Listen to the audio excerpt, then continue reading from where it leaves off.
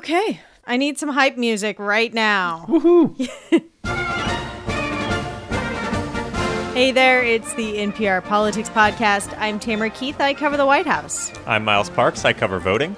And I'm Domenico Montanaro, senior political editor and correspondent. It is 5:33 p.m. on Friday, November 6th, the fourth in a long day, the fourth day of a very long election day. Is that right? We said it was going to be election season, right? As promised. We tried. So, Domenico, it seemed like there was a lot of action and movement this morning. Where are we now?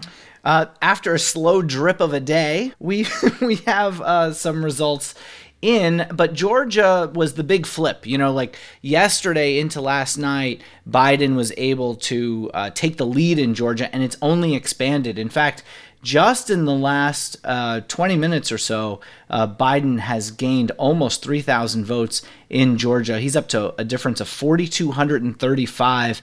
That's really important because this thing is likely headed to a recount, and it's really tough to overturn a margin of thousands of votes. Most recounts only change votes by a few hundred, so that's a really interesting one.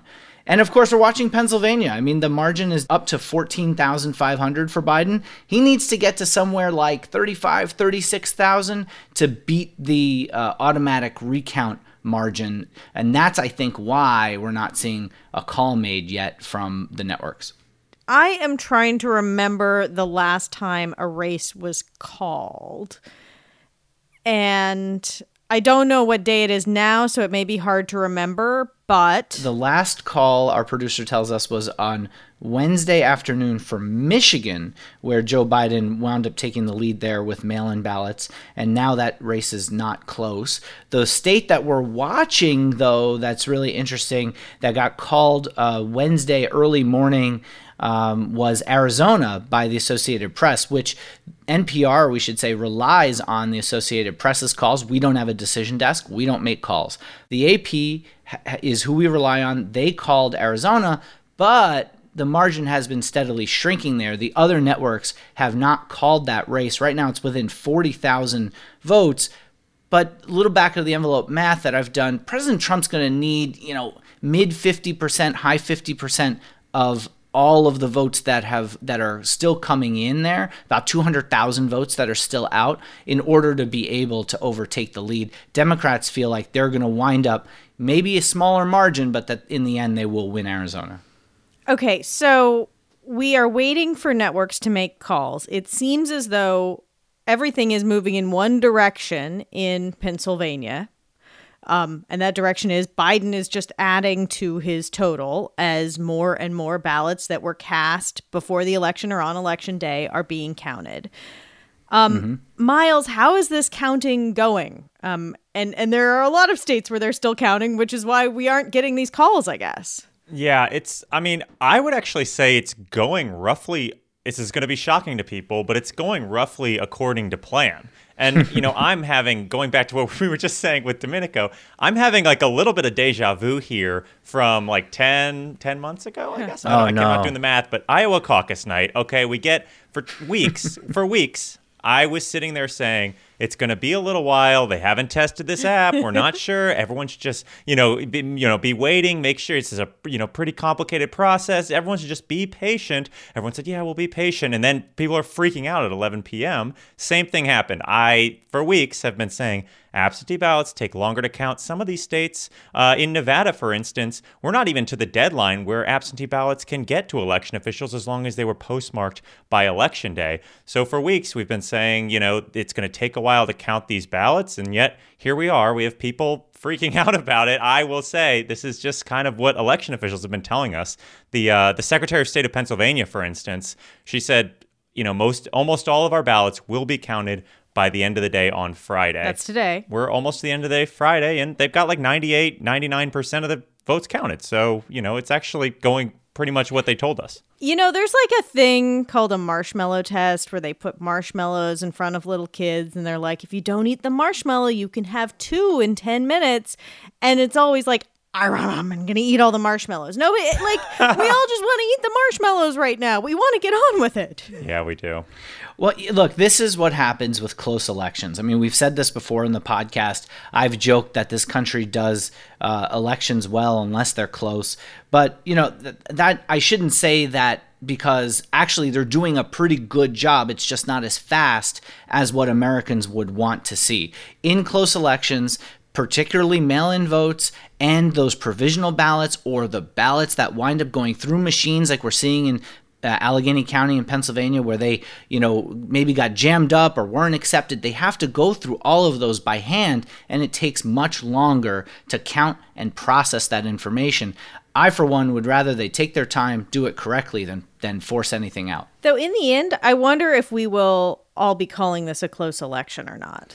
Well, look, it depends on how you slice it, right? I mean, if you look at the popular vote, it's not a close election. Joe Biden is almost at 51% of the electorate, which is amazing, honestly, in a polarized environment to be able to win that margin. And he's beating President Trump now by 4 million popular votes. That's a lot, but I think it explains how we've all sorted ourselves, how Democrats are in cities and on the coast, and how Republicans are in more rural areas. And in these electoral swing states, you don't have the same migration of, I guess, more liberal elites into those parts of the country.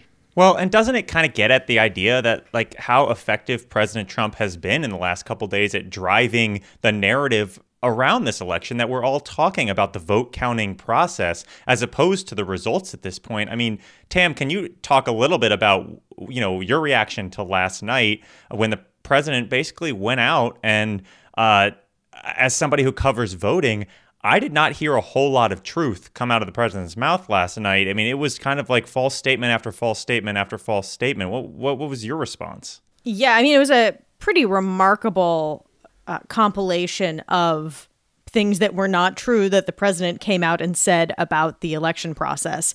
And part of that seems to be that he is employing conspiracy thinking about things that are perfectly normal. He earlier today tweeted, "Where are the missing military ballots in Georgia? What happened to them?" And the answer is that lots of ballots are sent out. Not all ballots are returned. That's like totally normal. There are so many parts of what has been happening over the last 4 days that are not a conspiracy. It is not fraud. It is not theft.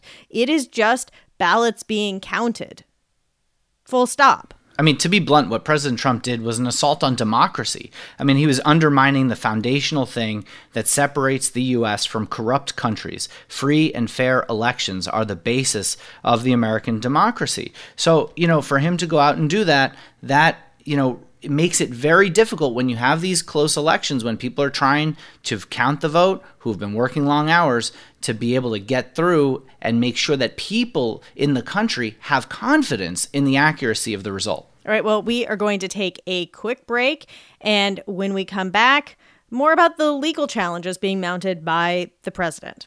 Support for this podcast and the following message come from Simply Safe Home Security. Every 26 seconds in the U.S., there's a break-in. But with Simply Safe Home Security, you can protect your home around the clock. Simply Safe has everything you need to protect your home if there's an emergency. You can set it up yourself in under an hour. Head to simplysafe.com/NPRPolitics and get a free HD camera with the purchase of a security system.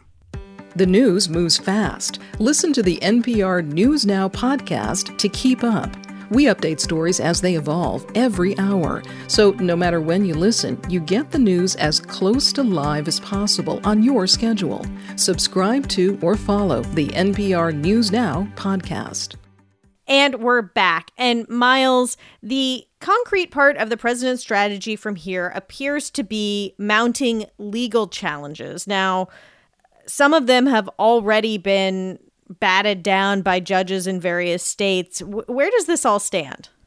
Yeah, I mean, at this point, you could say most of them have been batted down by judges. And the lawsuits have mostly focused on this general narrative that we were kind of getting at a second ago about President Trump is trying to build this idea that there is cheating going on in our elections, which there's just, there's been so much research done on this, and there just has never been any evidence in the past. And then this year, we just have not seen the evidence come forward from the Trump campaign. They've asserted this in Michigan and Pennsylvania and basically said, they want more transparency in the vote counting process. And until they get that, the vote counting should be stopped. And judges have just not had it at this point. What the law experts I've talked to say is that the Trump campaign is actually not filing these lawsuits in an effort to get the things they say they're asking for, but more at trying to just build this narrative around the election and around what President Trump's rhetoric is. It's not actually about trying to affect the votes. Well, and if the president does go to court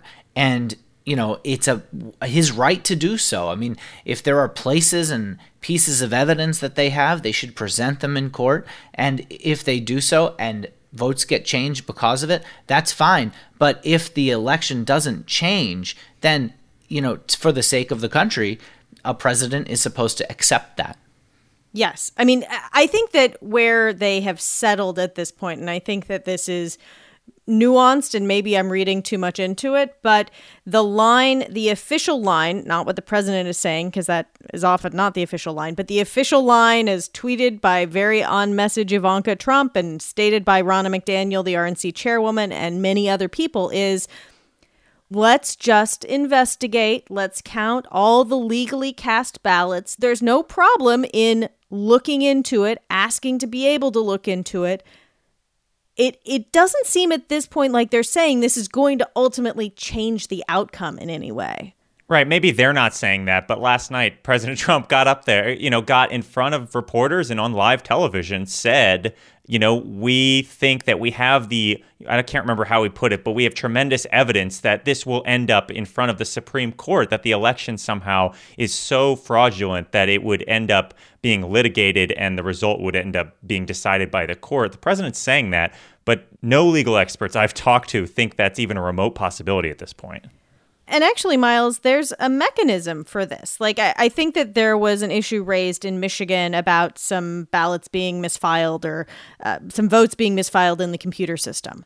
And there's a mechanism. It's called the canvass. The vote isn't final until they double check it. Yeah, what we're talking about when we talk about states getting called, these are media organizations who are using the unofficial data to basically say, we think we are almost 100% positive that this is the way the election will turn out in these states. And these are the results that will come from that. But in reality, election officials are going to be working for the next few weeks, actually finalizing all of these vote tallies, making sure there weren't all these little administrative errors. And those results, the ones that have been double checked, triple checked, quadruple checked in a lot of cases, are the ones that will actually decide, who goes to Congress and who's the president. Okay. I have one last question for you guys. I don't think you're going to know the answer, but can we go to sleep tonight? Don't ask who's going to win. No. Can we go to sleep tonight? I think you should go to sleep tonight. Sleep, exercise, and diet are all the most important things for a healthy lifestyle. Everybody should hydrate. I want to tell you a secret. Regardless of what happens, when you go to sleep and you wake up, the same result will have happened. Like whether you stay up and watch it on Twitter on your phone at 2 a.m. or whether you see it at 10 in the morning, I personally saw that Wisconsin was called when I woke up. I know it's a crazy concept, but I got 4 hours of sleep and then woke up and found out about Wisconsin, and it was still true. And my life is not worse for it. Hey, listen, I'm one to talk. I was up till 1 a.m. last night thinking we were gonna get some big shift, and it didn't happen. I woke up this morning and there was this shift, and I have to tell you, I felt some FOMO. The larger point here is we just have no idea when this is going to end, right? It will end. They will count. There are certification deadlines in each state, and they have to have those counts done by then. Some of those places, it's within a week. Some places, it's the end of this month. We could be, close to Thanksgiving time vacations before we know, for example, a place like Pennsylvania, right? But eventually, we will know, and it will be before a new president is supposed to be sworn in, or if Donald Trump wins re-election and is sworn in for a second term. All right, we will leave it there for now, and we will be back in your feeds as soon as news comes, though someone may have to call and wake us up. I'm Tamara Keith. I cover the White House. I'm Miles Parks. I cover voting. And I'm Domenico Montanaro, senior political editor and correspondent. And thank you for listening to the NPR Politics Podcast. And a special thanks to our funder, The Little Market, for helping to support this podcast.